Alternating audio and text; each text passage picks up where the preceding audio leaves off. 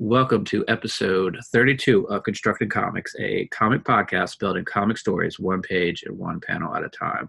On this episode, we are going to review the new movie, Avengers Endgame. This is your spoiler for Endgame. If you haven't seen the movie, please pause the podcast and come back after you've seen the movie. This is Matt, and I'm joined by my co-host, Noah. Hey there. So, Noah, why don't you lead us off with your initial thoughts? I'll give some initial thoughts, and then we'll do a deep dive into this movie. I think it was the superhero equivalent of something like Return of the King.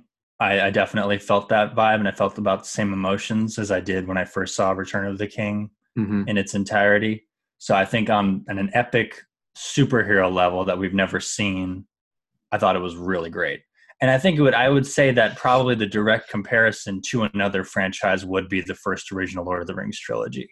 Except this series, it took 21 films to get to this point, and Lord of the Rings only took 3. Yeah. But I think it's still a pretty big compliment, considering like Lord of the Rings is literature and like the movies are like instant classics. And these are like supposed to be blockbuster films.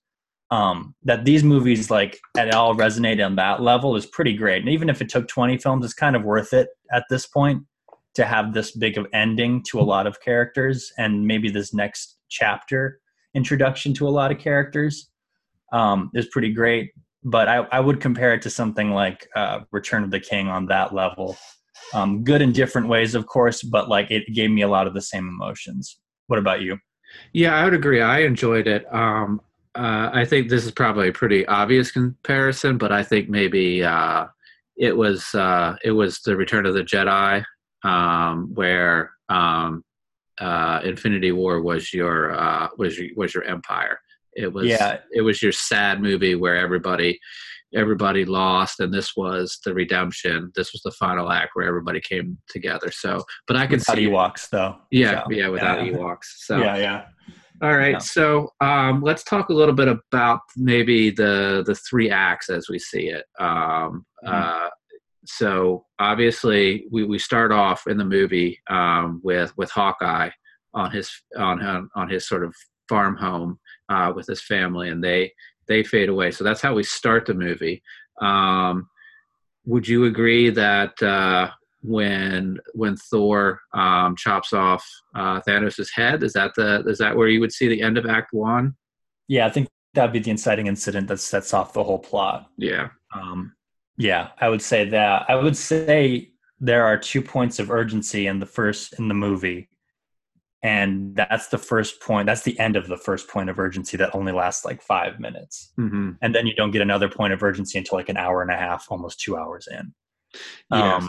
And I would say so probably the majority of the first half of the second act is all character-driven stuff. Just putting these characters in a place where by the end you'll feel like they have complete arcs and sort of slowing down maybe like getting rid of all the stakes, just focusing on characters. It's basically like a Woody Allen drama with superheroes in the second part. But in the first part, it's almost like the epilogue of Infinity War. Yeah. Okay. And so where do you see Act 2 ending? I mean, I know that we discussed this and there's a lot of sort of character study and character development and slowing down of the story in Act 2, but where do you think that Act 2 ends? When Thanos arrives in the future, in the current timeline. Yeah. He comes from the past reality into the future current reality, and he bombs the Avengers base. I would say that's the end of the second act, because that's the lowest point everybody's at by that point. Like they rode the high, lowest point meaning they lost Black Widow, but they gained everything back. But then at the same time, they brought Thanos into this reality where he could snap his fingers again. Yeah, and then Act 3 being the epic battle and conclusion. So, so we talked about this a little bit, but this movie deals heavily with time travel. Yeah. So how do you see the physics of time travel? How time travel was used in this movie, and did you like it? I thought it was brilliant until the Captain America resolution, which we'll get to that when we talk about Captain America. Yeah. but I think the idea that Bruce explains and then the Ancient One re-explains to him Mm-hmm. is that Bruce explains we can't go to the past from the future because then the future becomes our past and the past becomes our present, which doesn't make any sense. Mm-hmm. So what we do is we go to a reality that was our past, and in turn, every action that we make in that reality, we create alternate timelines, Yeah. which is the logic behind the time travel in J.J. Abrams' Star Trek movie, which came out 10 years ago as well, where it's not Spock coming to the past isn't his past. It's an alternate reality that he changed when he came into the past. Mm-hmm. I like that idea, and I was actually hoping they would go that route, and I think they explained it really well. And then the Ancient One reinforcing it with the stones, making that a part of it, where it's like you have to bring the stones back because they are integral to keeping the reality in check, and away from causing what Thanos did, but naturally, by upsetting the established order of time and space in that order. So I like that. I like that was sort of maybe the first time where they added some stakes when they went back in time. Up until that point, there wasn't much. Like I said, a lot of it was more character driven. So I like that time travel. I like the use of the quantum realm. I like that.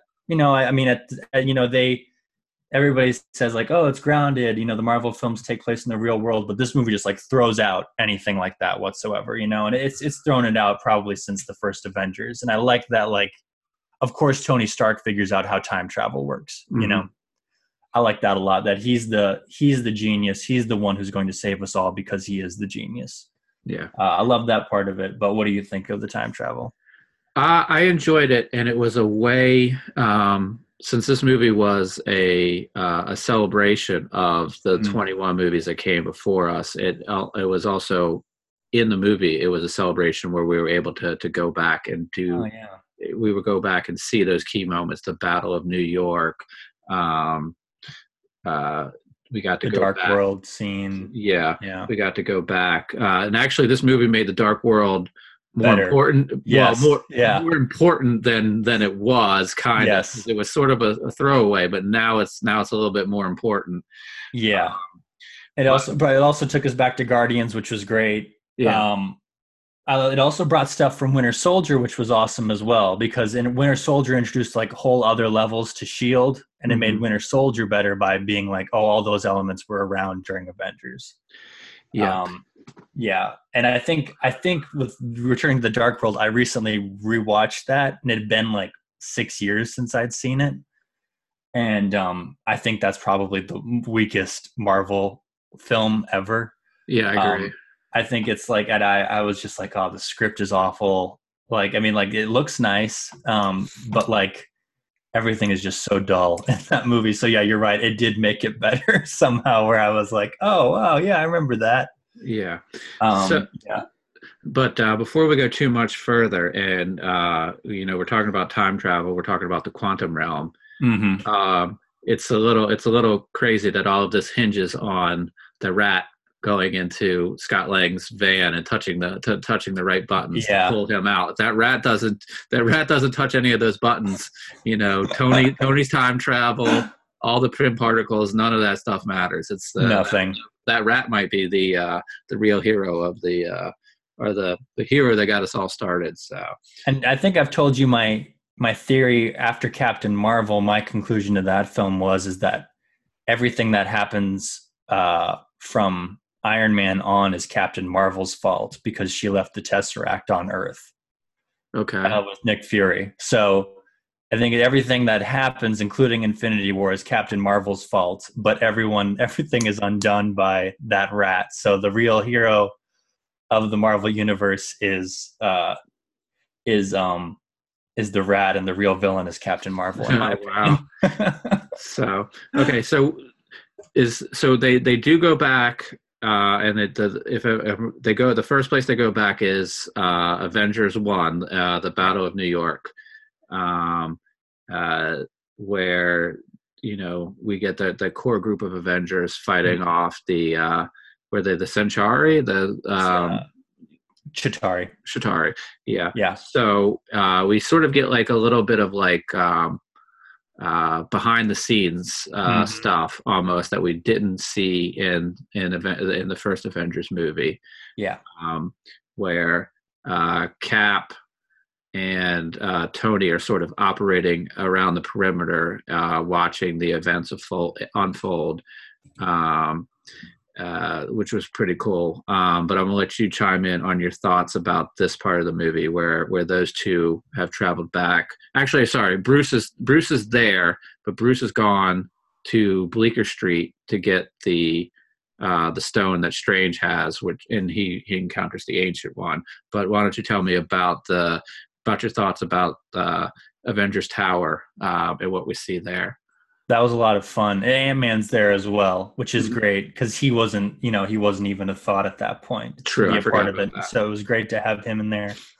I've always thought Cap's costume from the first Avengers is underrated. People really thought it was silly back then, but I think now revisiting it, like with DC doing what they're doing with their costumes, where like Aquaman gets his original gold and green suit and Shazam gets his full colored suit and stuff like that, to return to Cap's costume from that movie, where it's like the closest thing to the actual comic book, where it's like the skin tight, that kind of thing, like Captain America costume.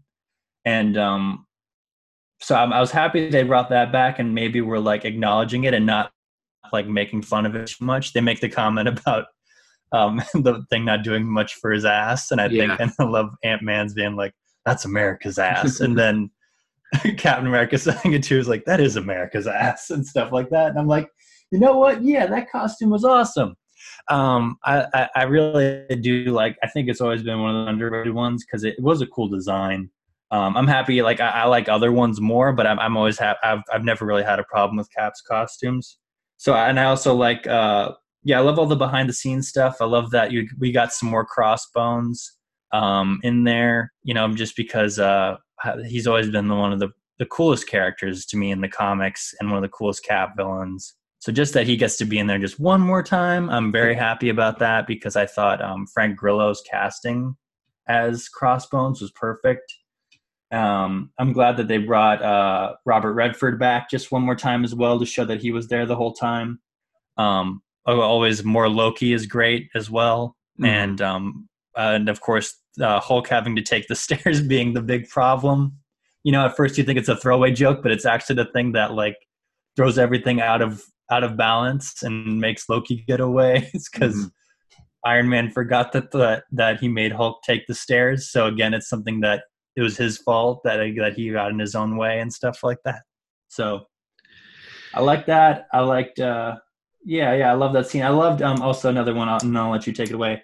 I love how when they go to the Ancient One, which is another character I'm glad they brought back to give Tilda Swinton more screen time. I loved her character in Doctor Strange, and I loved her in this movie, that she's destroying Chitauri as it's flying by Bleecker Street as well. Yeah. And I loved that, and I loved her interaction with Bruce Banner. Like Infinity War, this movie did a great job of putting characters together that you didn't know you wanted to see together. True. And I think that was something that the Russo brothers and Stephen Marcus and I can't remember his first name, Feely, the screenwriters, they did a great job of having these great interactions between the Marvel characters that you didn't know you wanted. Yeah. And that was one where I was like, I really like this interaction between these two characters, where, one is wise of the ways of reality and magic, and then the other one is countering that with his knowledge of how the science behind everything works. And making the exposition of like alternate realities entertaining and understandable was also awesome. Yeah. In that sequence where they have that conversation. So yeah, that's my thoughts on that. I'll probably think of more later, but I love that whole sequence because I love the first Avengers. I've got such good memories of going to see that movie. So many good memories of sequences and that scene, especially in that last battle scene. And it was great. It was great to revisit that sequence. Yeah, I think one cool thing here was the the elevator scene, Yes. where we have Cap leaving in the elevator. He's got the spear that Loki had, and you get that same shot, that sort of overhead shot, where but that was in Winter Soldier, where he fights everybody in the elevator. Oh And yeah. Yeah. you get that same shot, and you're like, oh, he's gonna beat all these guys up in the elevator and get away. Right. But the way he gets away is he knows through what happened in Winter Soldier, he knows all these guys are Hydra agents. So he leans in. Does he lean into Crossbones and say "Hail Hydra"? Or no, he leans into the director. No, it's Sitwell.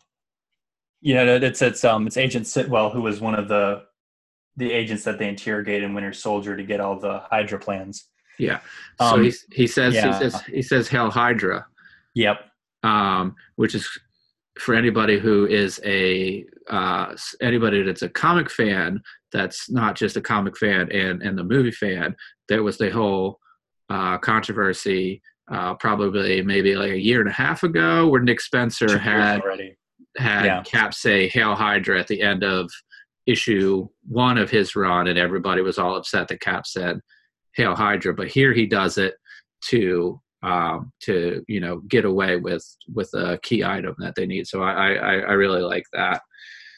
And another shot they repeat from Winter Soldier is the reveal on the bridge in that one sequence where Cap is fighting himself. Mm-hmm. And that's repeated from when Bucky and Cap confront each other in Winter Soldier as well. And I just realized that right now when you brought up repeated shots from Winter Soldier, but that's even more thematic because Winter Soldier is all about who he trusts, from his past and his present, and it sort of rocks him to his core character. And in this movie, his arc is realizing where he belongs, and like looking back at his past and literally fighting his past self, And I think that's a cool narrative tool to be like, he actually like physically fights with himself and like, in order to like, make the decision that he ends up making by the end of the movie, So I think I'll probably like the metatextual stuff in this movie is pretty deep. I think we could do a whole podcast on it. But I think that scene where he's fighting himself is very meta. And yeah. So let's what would you like to tackle next? Clint and Natasha, or Rhodey and Nebula? Let's talk about Thor and Rocket. Okay. I think what did you think of Thor being the fat alcoholic in this movie? It was good comic relief, but it also made sense. It does. Thor being the sort of one of the most powerful people in the Marvel universe, him having probably to have to deal with the fact that he had Thanos and he didn't go for the head in Infinity War. So a lot of this he probably reflects back and sees it as his fault. So for him to be in some sort of state of despair makes sense, and they did that with adding the comedic of him being the overweight guy just wallowing away in his own home playing video games with Korg. So no, I like that. I like how this movie emphasizes he has a complete and total real reason to be that way, like you said. Also because of, besides Captain America being thrown into the future, but even he still has like, Bucky and other people like, the Avengers and stuff like that. Thor and Black Widow are like the two characters that are like only have the Avengers, know? And Thor has lost everything from previous movies, Mm-hmm. Everything that he has now is just leftovers from people he met in Ragnarok and Infinity War. Mm-hmm. We don't know where Lady Sif is, of course, but like, he's both his parents are dead, his kingdom is gone, his hammer is gone, Loki's gone, Heimdall's gone, the Warriors 3 are gone. Jane is gone. Mm-hmm. That she's not dead, but she's gone from his life. Mm-hmm. And so basically everything that he once had at the start of this franchise of Marvel films is completely gone. Mm-hmm. And then Thanos, what little he had left, Thanos took away from him. So it's a pretty spectacular arc for him. And I love the sequence where they go back in time to get the ether, and he's having the panic attack. And it's interesting. I saw a guy on Instagram a couple of weeks ago. He was doing some stuff from Avengers. What was the most recent like Jerry Dugan run of Avengers called? Can't remember. But Rocket was in that, and Rocket has a similar scene in that series, and he snaps Hulk out of doing something stupid, Okay. out of emotion. And it was really cool to see that here, that like Rocket, who's always been this little monster, is sort of the emotionally stable one out of all of them, because he knows what he's fighting for, Mm-hmm. and he slaps Thor out of it. And not enough, of course, he takes Thor's mom to snap him out of it. But I really love that character moment of Rocket being like, get it together. I need, like, I don't care what happened to you. I need you to get my family back, Mm-hmm. And you need to help everybody else get their families back, And I really like that moment. I think of the character moments that are my favorite. That's definitely up there. Yeah. All right. So let's touch a little bit on Rhodey and Nebula. Really sweet subplot. Yeah. Yeah. So they were dropped off by Clint and Natasha, who are going to continue on their way. But this is how Thanos realizes that his present is being impacted by the travel back to the future, because she has the sort of the two nebulas being in the same area. Their networks sort of like commingle, and a message goes out. Thanos pretty conveniently is able to deduce what's going on very quickly, but we can't fault that, because it would have been a 8-hour movie if Thanos had to sit there and think about it, what was going on. But that's how Thanos realizes that something's going on with the time stream. But I'm gonna let you chime in here on the Rhodey, Nebula, and Thanos discovery. Yeah, again, another one of those like Hulk and the Ancient One, Rhodey and Nebula team up that you didn't know you wanted to see, but you got and you loved it. Mm-hmm.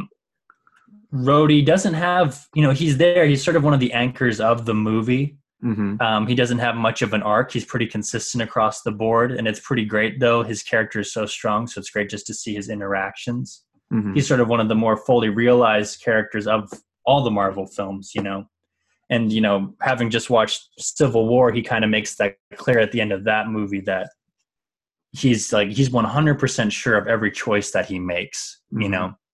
So to have him paired with a character that has is at a crossroads in life, that has been raised to believe one thing her whole life, and abused, and just recently found a smidge of redemption at the end of Guardians Volume 2. To have her paired with him, who is an empathetic man, he's one of the most empathetic characters. He's a great leader. To be sympathetic to her in her plight and to understand where she's coming from, shows that he's a good soldier, of course, and also that he's a good leader.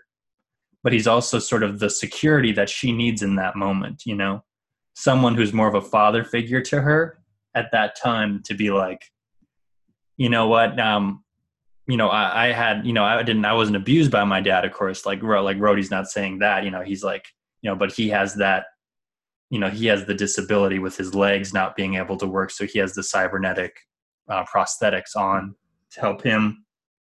And like Nebula's like 95 prosthetics, and she thinks that she's a monster because of it. And he sort of calms her down and he's like, no, you're not a monster. You're just a broken person who has a harder time of building themselves up and all that. And I really like that pairing again. And I love how it's a core, her arc throughout this movie is that she's finding father figures in different characters. So at the beginning, she finds a father figure in Stark when they're stranded on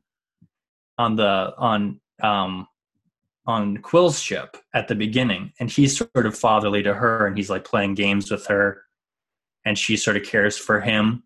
And it's a really sweet relationship at the beginning. The first time I teared up actually was when she picked up Tony and put him in the chair and covered him in a blanket. Mm-hmm. I thought that was really sweet. And then also Rhodey being another father figure to her as well in that moment where he comes alongside and comforts her. And it gives her the strength in the end to confront her old self into being like, not every, older man, is evil like Thanos, So finding that security, but also finding that power in herself and in Gamora to, confront her old self by the end of the movie is pretty great. So I think probably my favorite arc in this movie is Nebula.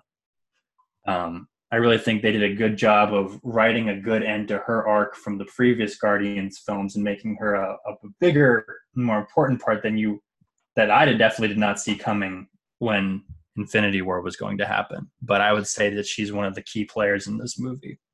Yeah, and so once Rhodey and Nebula get their stone, they are to travel back. She has a malfunction, doesn't travel back, which allows the Nebula from Thanos' timeline to come back, and we'll discuss that later.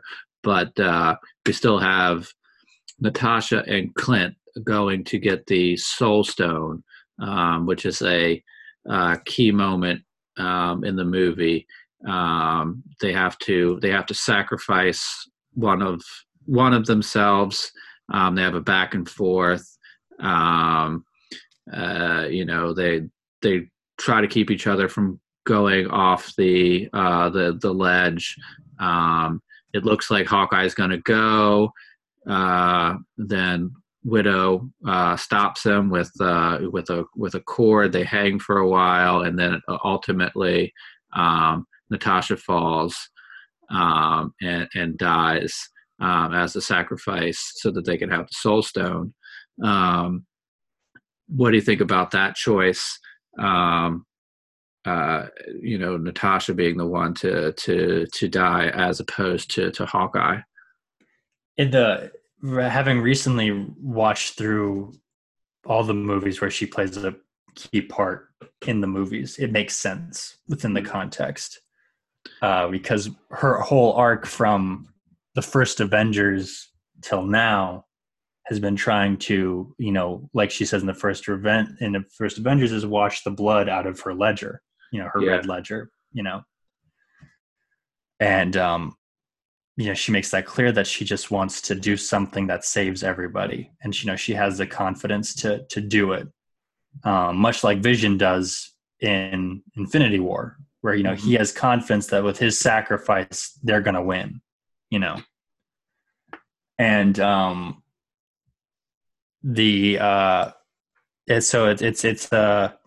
it's a good end to her character, and it's a really tragic end because I was recently rewatching Age of Ultron, and she's the first one to bring up at the end of that movie that she's happy if they don't make it out, that she's happy she can die protecting and saving the world and stuff like that. And that's sort of it's a sad and tragic arc for a character that's sort of flawed. You'd hope that maybe she would find something better, and she does. in this at the beginning of this film before she has to give her life, but it's sort of an inevitable end to her character that she gives her life for everyone else. And it's fitting that it's her and Clint at the end, because from the first Avengers, we know that they have the strongest bond throughout the movies.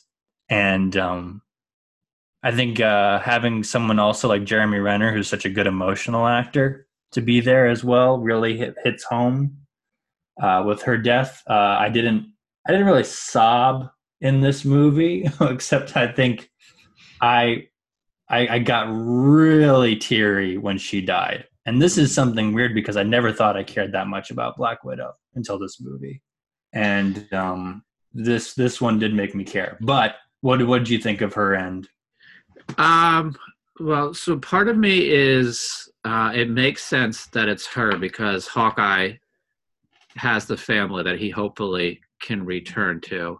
Right. Her family was the Avengers, so her making that sacrifice is in line with her desire to be with her family, which is the Avengers, but she's not going because she dies. So I think that makes sense. Now, part of me is wondering if it was a different pairing because it's so male dominated, if they could have kept her around to have another female. But the female representation is better in this movie. And we also, which we'll probably talk about in Act 3, we do see some of the ladies getting together. Now, I think we also we have to revisit this when we talk about Cap's ending. Well, I was going to bring up another problem that I have with just this plot point in general. Okay. It actually goes back to Infinity War, and I was talking with you about this off mic, but is this from the comics, like having to trade a life for the Soul Stone and stuff?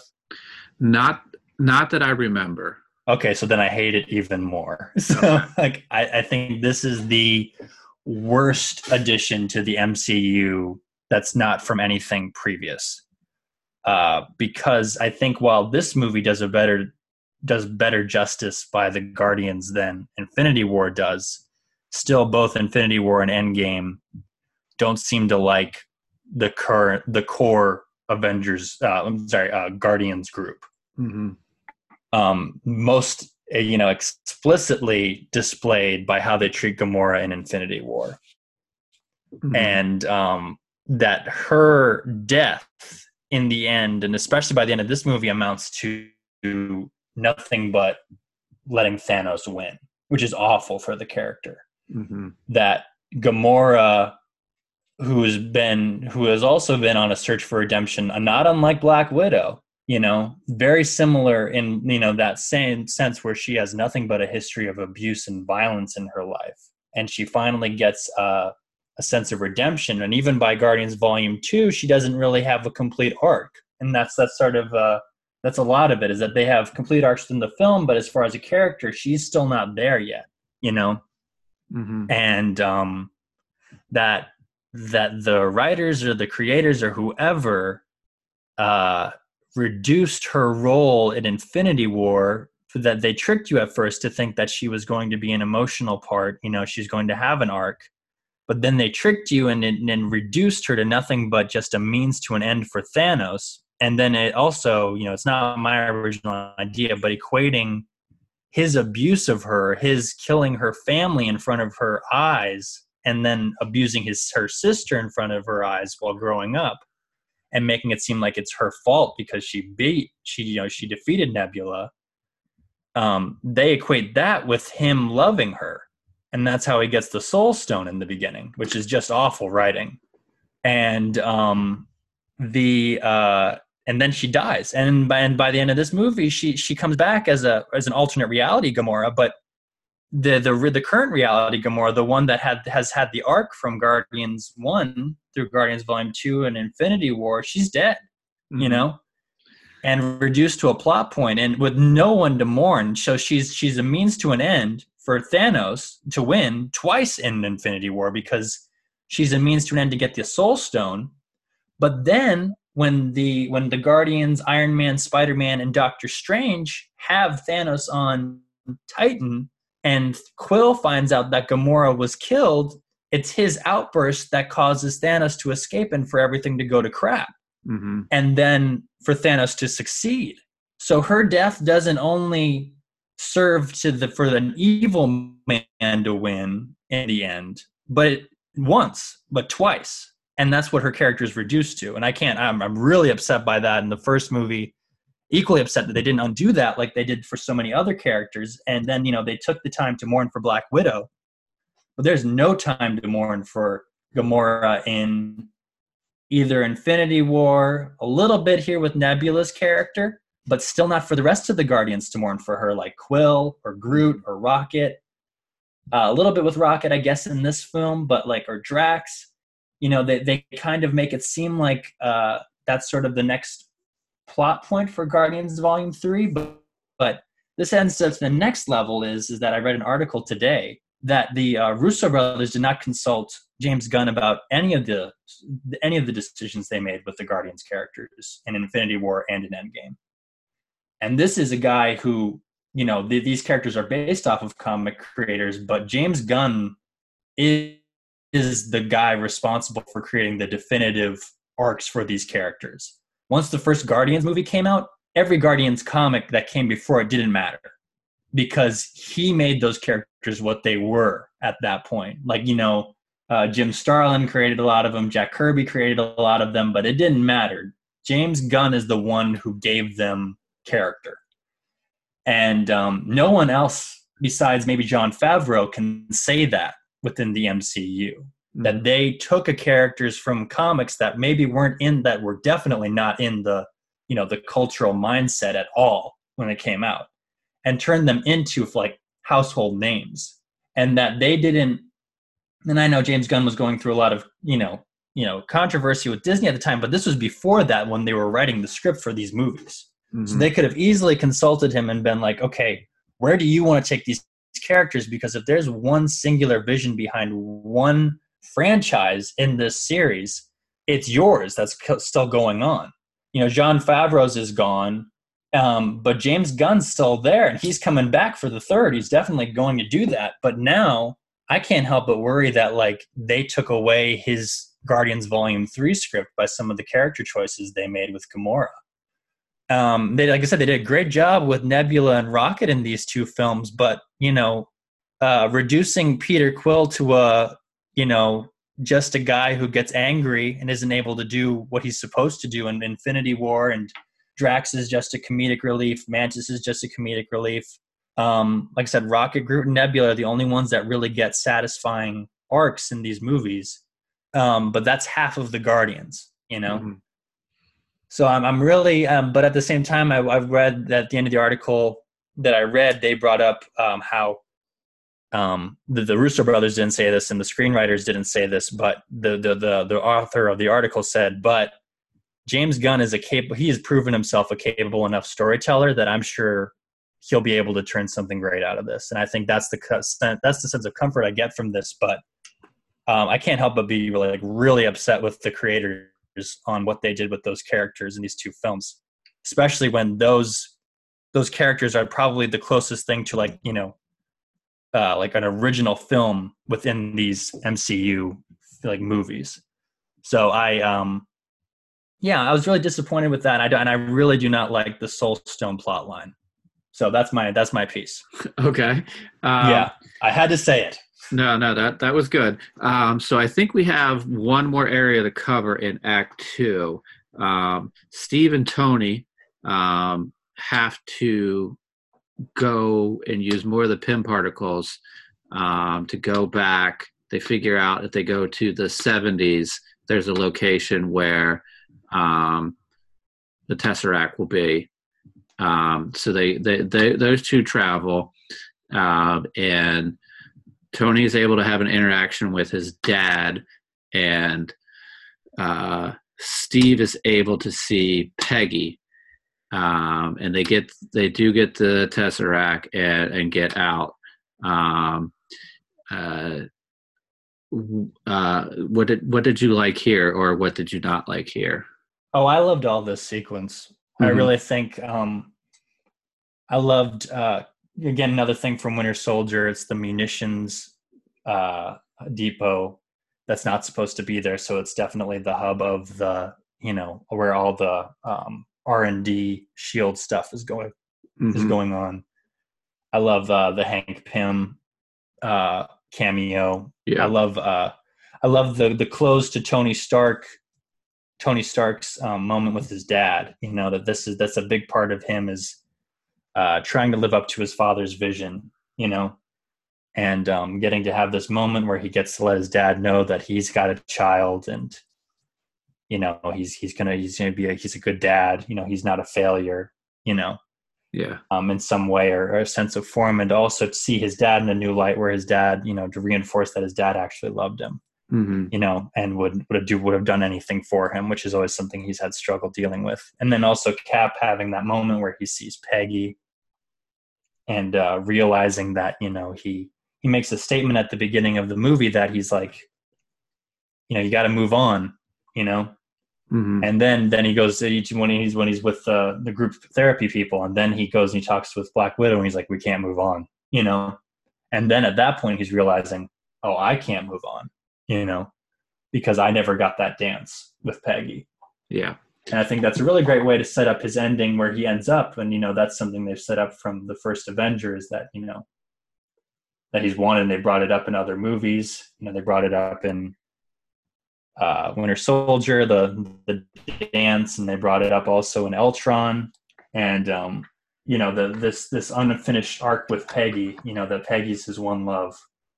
Sorry, Sharon, but Peggy's the girl. And, so yeah, I like that part. But what do you like and not like about this? No, I really like that. But it is gonna impact some of my thoughts on Steve's return at the end of the movie. And Yeah. I think two interesting things, and I don't know if you caught this, when Peggy's on the phone, and Steve's sort of lurking on the other side of the window, and she's doing business. She mentions Agent Braddock. So is she talking about? Oh wow. So is she talking about Captain Britain? She can't be talking about Psylocke because Yeah. Psylocke wouldn't the time frame wouldn't work. So I think she's talking about Agent Britain.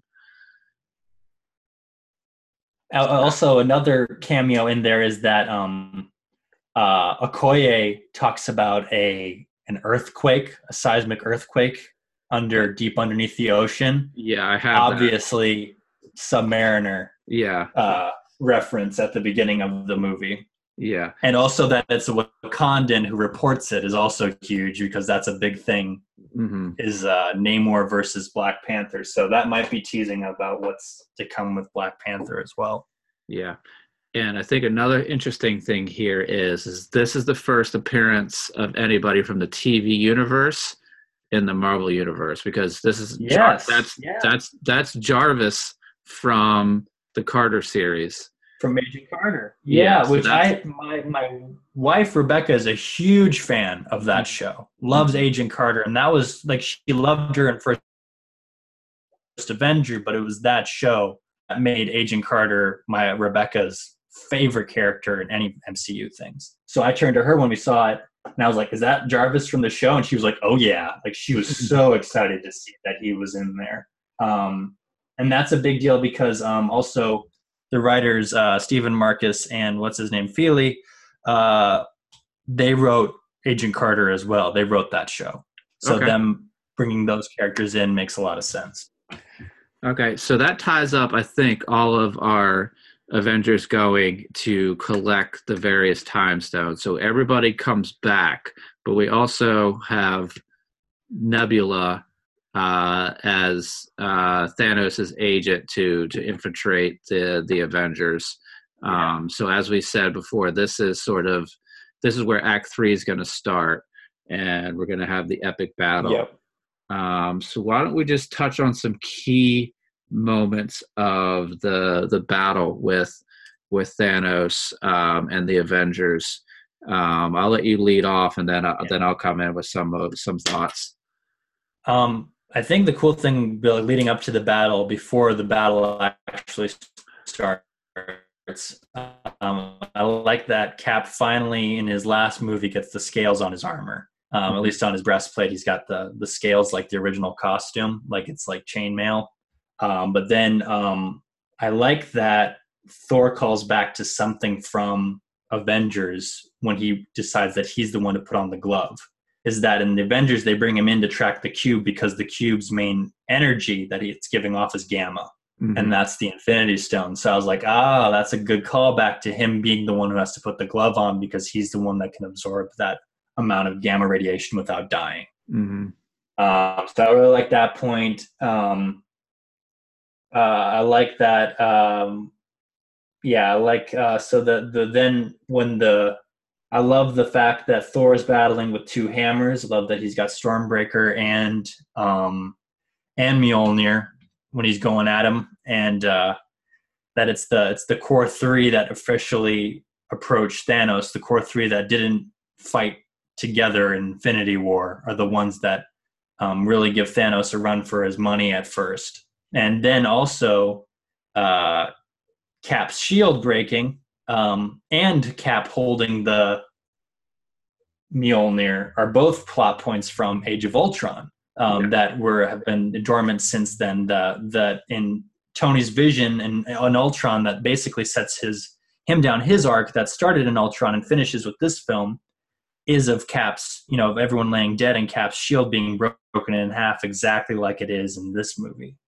And then of course Cap is the only one close to lifting Thor's hammer in Ultron. So when he lifts his hammer in this movie, my reaction when I saw it is I let out like a yes in the theater. I like literally screamed and clapped my hands.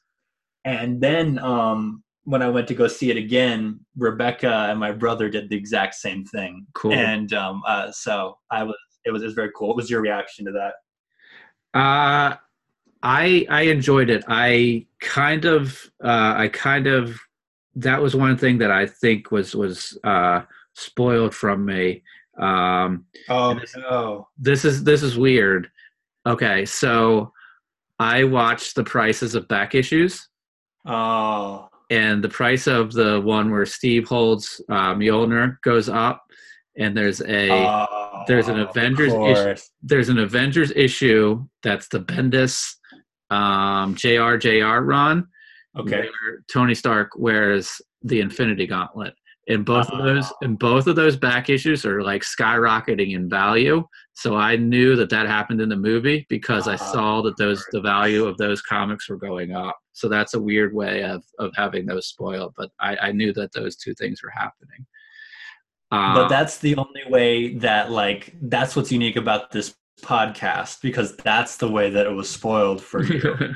It wasn't like you flipped through the wrong fan art on Instagram or something like that. No, it was the price of back issues, which I was afraid of because I was seeing the most fan art I saw was Fat Thor and Cap holding the hammer were the two that I saw the most, and Tony having the Infinity Gauntlet. So that's pretty great that was the way that it was spoiled for you, in a way that only could have been spoiled for you. Yeah. So that's pretty awesome. So I think another key moment is we get Strange coming back, opening the portals, bringing all of those heroes back that we thought that we were missing.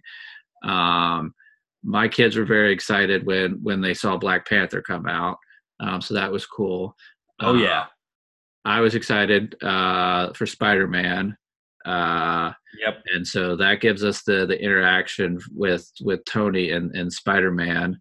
And then they play a bit of almost like a game of football where they're handing off the Infinity Gauntlet to move it around. But why don't you talk about some of the battle sequence? Talk a little bit more about some of the battle sequences that we have here. Yeah, I loved. Probably my favorites actually from coming through the portal were probably, of course, Black Panther, Spider-Man, but I actually really loved the reveal of Cap hearing Falcon Yeah. and the comms, and then him being after Black Panther comes through, Falcon's the next one to come through. Mm-hmm. And I love that. And I love there's some other moments from finishing up from callbacks to Infinity War, where Rocket and Winter Soldier are shooting down soldiers together. Mm-hmm. Then there's a scene where Spider-Man, probably one of the scenes I laughed the hardest, is that in Homecoming there's the instant kill setting on his suit that he never wants to activate. But in this sequence, he's like, it's like activate instant kill. It just like the suit just goes nuts, murdering the aliens all around him. Yeah. And I loved that part. Another part that I loved is when the game of football and that sequence where Spider-Man has the gauntlet and he's wiping around, but also when Valkyrie picks him up on her horse and takes him for a ride. But as she's riding by, she like takes out one of the giant flying slug things, like with like one swipe as she's going by. It's just so awesome. Which leads into probably like another one of those like really empowering moments that like, I know I'm not a woman, but I just thought it was awesome, where it was like all the women were banding together, you know, where it was like Valkyrie and Wasp and Scarlet Witch and Mantis. I probably said Mantis already, and Okoye and Shuri. And Pepper was there. It was like, and like all of them were like going after Thanos. It was so cool. Loved Scarlet Witch, another one of those characters I was not expecting to love as much as I do in this movie and Infinity War. Another thanks to Rebecca, she sort of pointed out to me why that character is so great. And I loved that she got her moment with Thanos to really kick his butt after what he did in Infinity War. Yeah, but I think probably my favorite Captain Marvel moment is also in the game of tag, where she says, she comes up to Peter Parker and she has that exchange with him. I thought that was really cute. Yeah, so many great moments, just like nothing but smiles during that whole sequence for me. I don't know about you though. What were your favorite moments? No, I did enjoy it, but I do have a question before we move past Spider-Man. Does he not care about his secret identity anymore? Because he comes through the portal and he just takes his mask off right away. And No, I'm like, everybody can see. It's the obsession of these movies to take off the characters' masks, and I can't stand that. I couldn't stand it that, you know, from the first Iron Man film, that's been the obsession with all of these movies, is to somehow get these characters into some place where they take off their masks. And it's the conceit that we care at all about the actors playing these superheroes, where the majority of people who come to see these movies, I don't know how many of them at this point are really coming to see Chris Hemsworth because Chris Hemsworth's in this movie or Chadwick Boseman's in this movie. You know, the fact that in Infinity War, when I saw it, all the times I saw it, people started cheering, not when Chadwick Boseman came on the screen, but when the Black Panther music started playing before he came on screen, you know, like that's huge right there, where it's like, you know, it's not so much the actors anymore. It's that modern day conceit where they're still making a movie like, oh, we have stars in this film, you know? And at the same time, I think Tom Holland's a great actor and everything, but there's just no reason for Black Panther, Spider-Man, Iron Man to constantly be taking off their helmets. Yeah. Especially when in Homecoming, there's that sequence in the middle where you don't see Peter Parker's face for like a half hour. You know, it's just the Spider-Man suit. And they learned that lesson from Deadpool, which also did the same thing, where it's like, yeah, I think by this point, these guys aren't coming to see these movies for the actors. They're coming because we love superheroes and we love these characters. So it wasn't that big of a problem, but it's just that conceit of filmmakers these days that still think it's the star power that holds these movies together. It's really the characters. But yeah, you're right. And Spider-Man as a character would never take his mask off. No. So okay. Yeah. So I think we've covered this, and anybody who's seen the movie knows how it ends. Thanos puts the gauntlet on, goes to snap, but the stones are gone.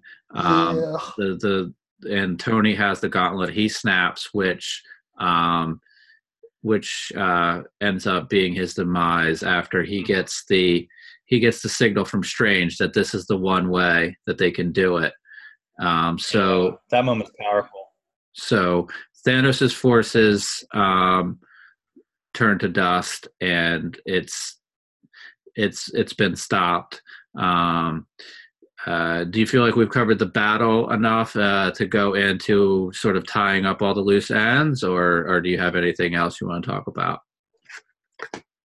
Well, you brought up a good point of this when we were talking about it, about Captain Marvel's role in the last battle, and just in her role in the movie in general. She sort of has a lot smaller of a part that we were sort of led to believe at the end of Captain Marvel, and even from the promos for this movie. She has a very minuscule role in this film.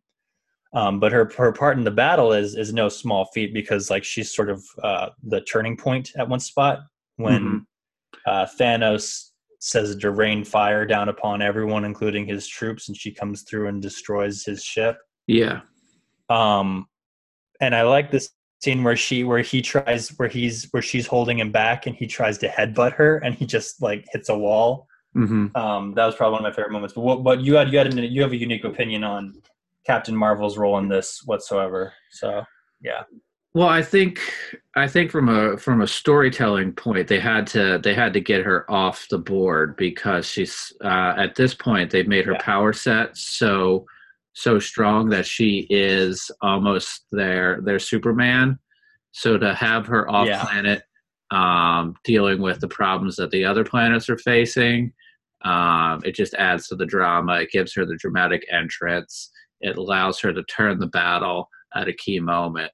So that they probably felt like they needed to have her not there, because the way the Captain Marvel movie went, her power set is just pretty crazy in the Marvel Cinematic Universe. Yeah, and they got there really fast, really like you said, Superman fast. Yeah, and I'm not talking Man of Steel Superman fast. I'm talking Richard Donner turning the planet time, turning time back by spinning around the Earth, like that powerful. I'll be interested to see where they go with her character after this, because they didn't just like depower her; they like overpowered her even more in this movie. And she confirmed that like if she had been there, none of this would have happened. But at the same time, if she hadn't been there, none of this would have happened also. Because she didn't take the cosmic cube back with her when she went away. So, your fault, Captain Marvel. Your fault. Okay, so let's go into the taking of the Infinity Stones back to the moments in the timeline that they need to be taken back. This is Steve's job to do, and he does it. He doesn't return in the 5 seconds that the Hulk sets out that he should be returning in, and we get old man Steve Rogers waiting by the side of the lake, where he turns the shield over to Sam to be the new Captain America after Bucky sort of gives him the nod, go ahead. Before I turn it over to you, I feel like Steve probably had a conversation with Bucky to tell him that he was going to do that, because if you notice when the Hulk is freaking out that he's not back, and Sam is yelling at him to get him back, Bucky is completely calm, and Bucky actually sort of like walks away from that little transporter, and he kind of is looking around, knowing that Steve is going to pop back up. Yeah. So I feel like Steve told Bucky that he was going to turn it over to Sam so that he knew. And that's kind of why Bucky gives him the nod. So let's, before we go too far into Steve's journey here, why don't you go into your thoughts about Sam taking the shield? I really like it, and having again recently rewatched Winter Soldier, they set up from the beginning that Sam is a leader on his own, you know, that he's not someone to be laughed at when it comes to just being capable. And, you know, they from the beginning, they established his character as sort of being someone who's very empathetic, who's very mature, who's very, you know, who has that willingness to sacrifice himself for what's right. But also that they exemplify his leadership skills and how he's leading the support group for vets in Winter Soldier, you know. So he's going to be a good leader. He's going to be a good soldier. And he's also, like, you know, him and Cap are the tacticians, you know. They're the guys who have experience running complicated you know, missions that involve a lot of things to go right, you know. So I think for him to be Captain America makes a lot of sense. And I know Bucky would be the canonical choice, you know, based on the comics, because he was Captain America before Sam was in the comics. But in this current continuity, Bucky, at the end of Civil War, while it was proven that he did not cause the bombings at the UN that killed T'Challa's father, still has a lot of war crimes to answer for because he was working for Hydra, even though he was a sleeper agent. So him becoming Captain America next would be, you know, him just having to go back on the run with basically just a Captain America shield. Whereas Sam would have the time to be Captain America next. So that's my opinion. I think it was a good choice, natural choice. And I know next on the pipeline for Marvel, they've said that there's going to be a Falcon and Winter Soldier TV show. Yeah. So I'm interested to see what that's going to be. Yeah, and I think it's also important. It gives African American children another hero. Well, Sam was already there, but he's elevated into a more prominent role as Captain America.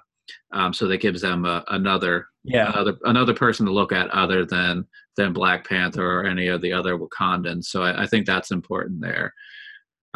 Before we go into Steve's choice, Steve had to return the Soul Stone, so that brings up. I want to. He would have had to fight the Red Skull. I want to bring up. Yeah, I want to. So, if he has the Time Stone, he has the Soul Stone. One, he had to confront the Red Skull there, which would have been interesting to see. And two, is this the way that he saves Natasha? Because if he returns the Soul Stone, she doesn't have to, like, does he go there like 10 seconds before they jump and say, "Look, don't jump. I have the stone. We set everything right. We're going to give this back, and you don't have to sacrifice yourself." So is this the way that they're able to save Natasha? Well, no, because this will go into this is the biggest plot hole in the film. So what you described would be in this movie, but because of that logic isn't flawed by where Cap ends up in this movie, but by what Hulk explained earlier in the movie and what the Ancient One and him talked about is that you can't change your past, you know, because then, you know, it's the butterfly effect. Okay. Right? So he can't go back and save Black Widow, or else he'll undo everything that came before, and then therefore undo him going back in time. So that's the paradox of time travel in a lot of movies. So the time travel that the Hulk and the Ancient One explained is that you're not going back in time. You're going back to a point in time in an alternate reality that's like yours up until that point. So he has to return the Soul Stone after Black Widow dies. But what are the ramifications of returning the Soul Stone? Do all the souls come back? So does that mean Gamora comes back? Does that mean Black Widow comes back, you know, in that alternate reality? Which is another whole complicated thing, because someone from an alternate reality dying still gets you the Soul Stone, Black Widow, which is really complicated. But then, so by Banner's description of how this time travel works with the quantum realm, how was Steve able to age in the current timeline and end up like aging, you know, linearly to an old man in that timeline if it's an alternate reality. So Okay. that's the plot point. That's the plot hole, is that Steve should not have been able to have ended up there basically by just living through to that point, because they've established early on in the movie that that's not how it works. Because him going back in time, that means he can affect the past, which means he could have gone back in time, told anyone at S.H.I.E.L.D. and lived his life that Thanos is going to come in 70 years, or even better, if you have the cosmic cube, what you should do is you should try to find a way to get it to Asgard, or there's going to be a woman named Captain Marvel who's going to show up in 40 years. You should give it to her and tell her to take it as far away as possible so that Thanos never comes for it. Or that Captain Marvel should start collecting all the Infinity Stones so that Thanos never has a chance to get it. But the thing is that they bring up that solution earlier in the movie. Like, Rhodey and Ant-Man say, well, why don't we just go back and kill baby Thanos? And because the Hulk says, no, because we wouldn't be preventing anything, because if we went back and killed baby Thanos, we wouldn't have a need to go back in time, you know? And therefore it would just all be a mess. That's not how time travel works. It's the alternate timelines that's how this time travel works, is that we're not going back in time necessarily. We're going back to a place in time in an alternate reality, and therefore creating new, like a different butterfly effect in that reality that's different from our own. So he has to return the Infinity Stones because those are integral to their reality not collapsing on themselves. But that doesn't make any sense with where Cap ends up by the end of the movie being an old man, because that means he would have had to have actually traveled back in time, like Ant-Man and Rhodey were talking about during the scene where they're talking to the Hulk. It's a lot of confusing stuff, but it's a giant plot hole. Okay. I think I know what happened. When they go back to the 70s, he takes 4 vials of Pym particles. That allow him and Tony to come back to the present timeline. The third one allows him to go back on the transporter. So he's still got 1 vial of Pym particles. So he lives that alternate reality with Peggy. Then he uses that final vial of Pym particles to travel as the old man to that point 5 seconds after he left that one. But if that was the case, he would have ended up in the same spot where he disappeared. So that's where it doesn't make any sense. And they make that clear also, that they need that machine that's based off of the Mobius strip construct that Tony invented in order for all of them to end up back at the same place 5 seconds later. They established that earlier on in the movie as well, that it's not, you only end up in a certain time and place in that alternate reality, but when you're returning back to your one reality, there's just that one point of concurrency. Okay. And that's the Mobius strip time travel construct thing that sucks you down into the quantum realm. Okay. So it doesn't make any. For me, it doesn't make any sense, and I've thought about. I've spent many sleepless nights trying to figure it out.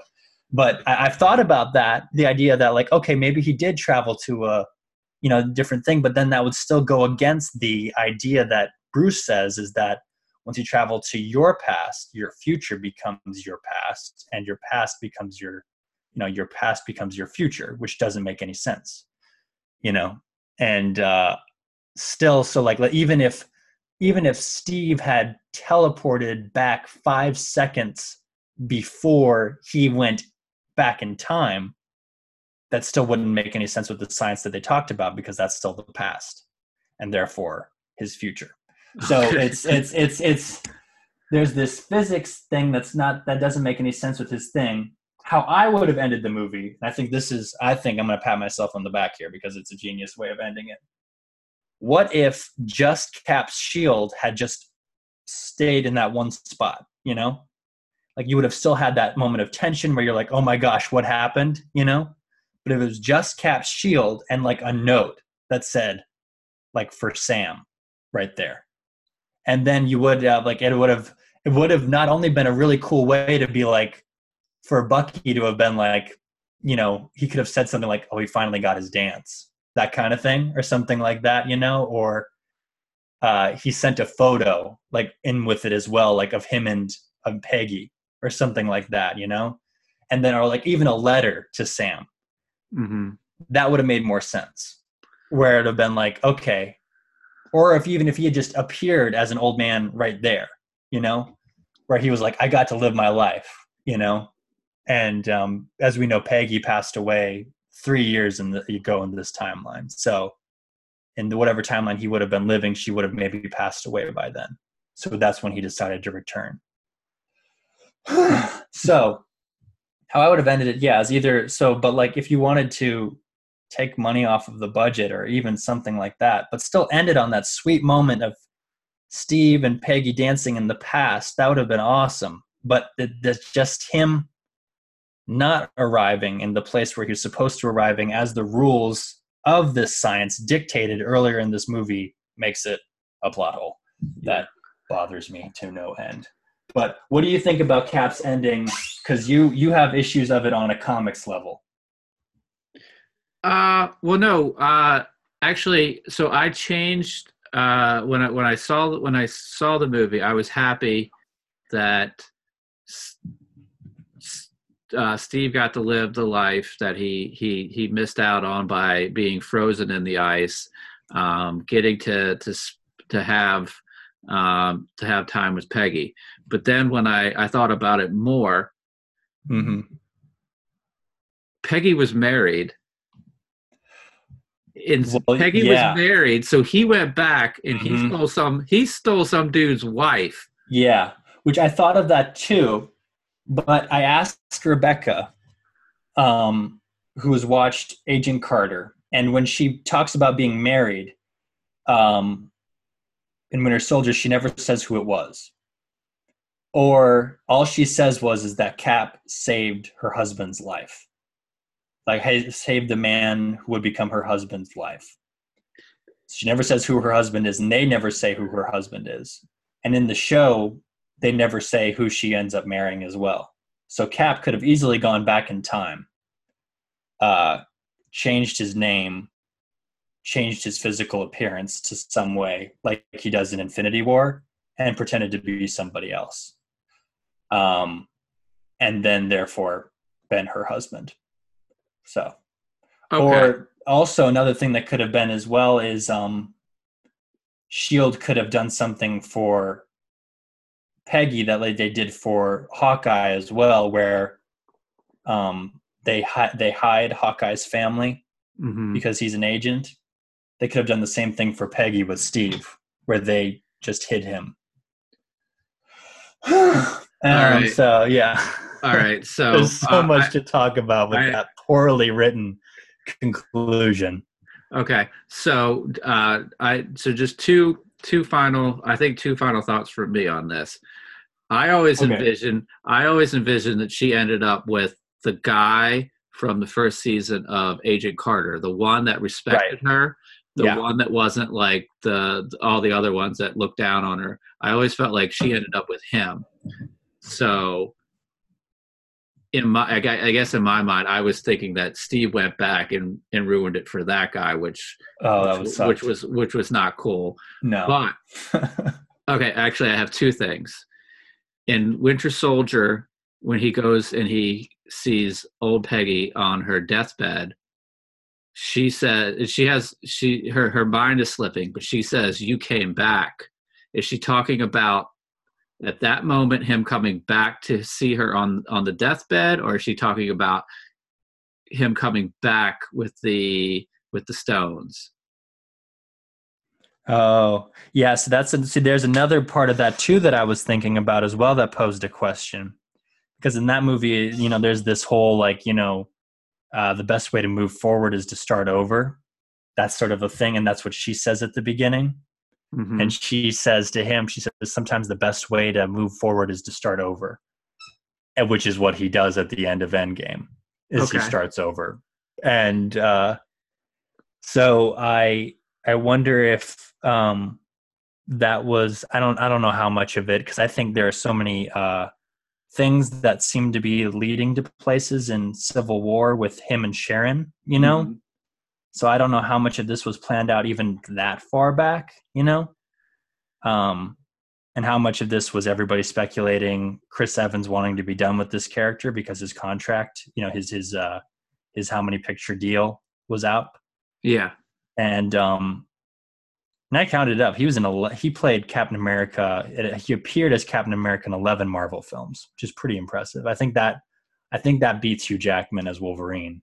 Yeah. And I think that's about as many as as Iron Man has as well. Okay. So yeah, I think so. I think this might have been a last minute revision to the story, and I think that's why it's so like it's satisfying in a lot of ways, but it sort of almost feels lazily written in other ways. Okay. And my final Steve and Peggy thing. I hope that Steve doesn't tell her that he kissed her niece, because Exactly. that's a little awkward. Yeah, that's gross. Okay. And then meets the niece probably at some point as well, you know, Yeah. or sees the niece. Then he's like, "Oh, we're gonna almost get there," you know, at some point in time, you know, which would be nasty. So Yeah. all right. So this has been a pretty epic one. So Oh uh, yeah.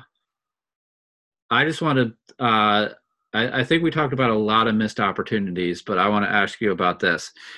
How much would you have enjoyed when everybody came through the portal Okay. if Daredevil, Luke Cage, Jessica Jones, and the Yep. Netflix people would have walked through those portals? That was a missed opportunity right there. Yep. And the Agents of Shield.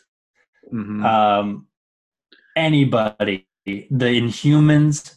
Um, I was hoping for everyone that's had any kind of screen time so far, Yeah, and because then you could have had funny moments like, "Who the heck are these guys?" and and everything like that. You know?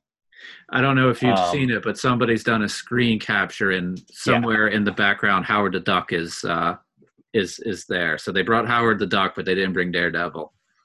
So all right. So if you have any, yeah. Well, no, Howard Duck wasn't even. if you have any final thoughts, why don't you give those, and then we'll tie this up. I Have was complaining a lot. Oh, I'm sorry. Am I cutting out a bit? no, no, you're good. Okay.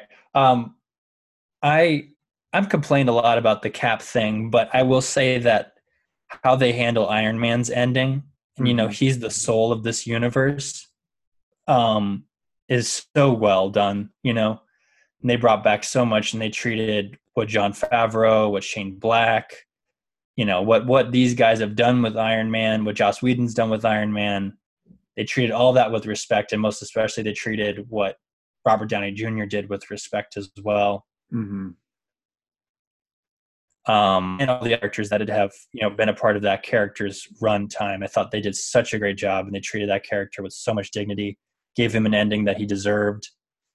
That was very well thought out, very well planned, very emotional. I love the fact that he finally got to, he was, his big thing for his whole arc is his legacy, and he realizes in the end that his daughter is his legacy more than anything. Yeah. And that's sort of what he was striving for, or Peter Parker, what he goes on to do is his legacy. What the Avengers go on to do, that's his legacy.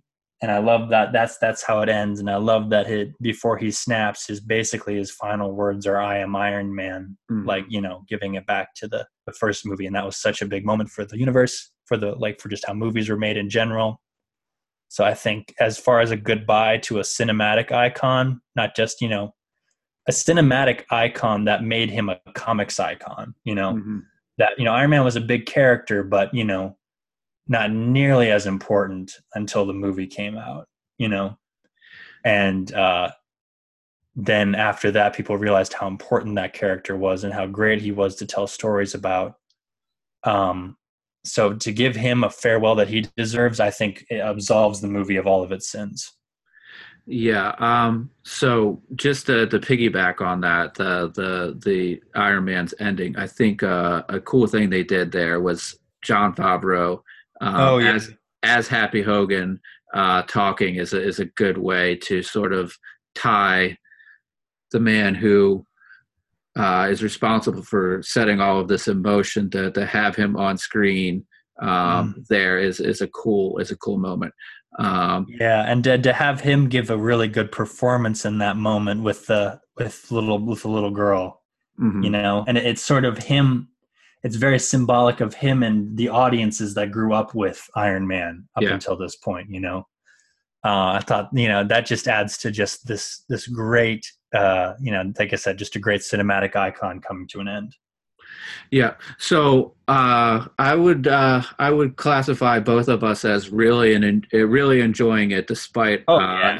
despite the hour and a half we just took picking apart the physics of the movie. Yeah. We still overall really enjoyed it. So And I'll uh, bring it back to my Lord of the Rings comparison because I picked those movies apart, but I hold those movies so dear to my heart, and I hold these movies very dear as well. They've been a part of me of my like last 11 years, like a big part. So I mhm. think, you know, this movie is a great experience. I'm gonna go see it again. I'm gonna see it a third time in theaters. Cool. Of it, yeah.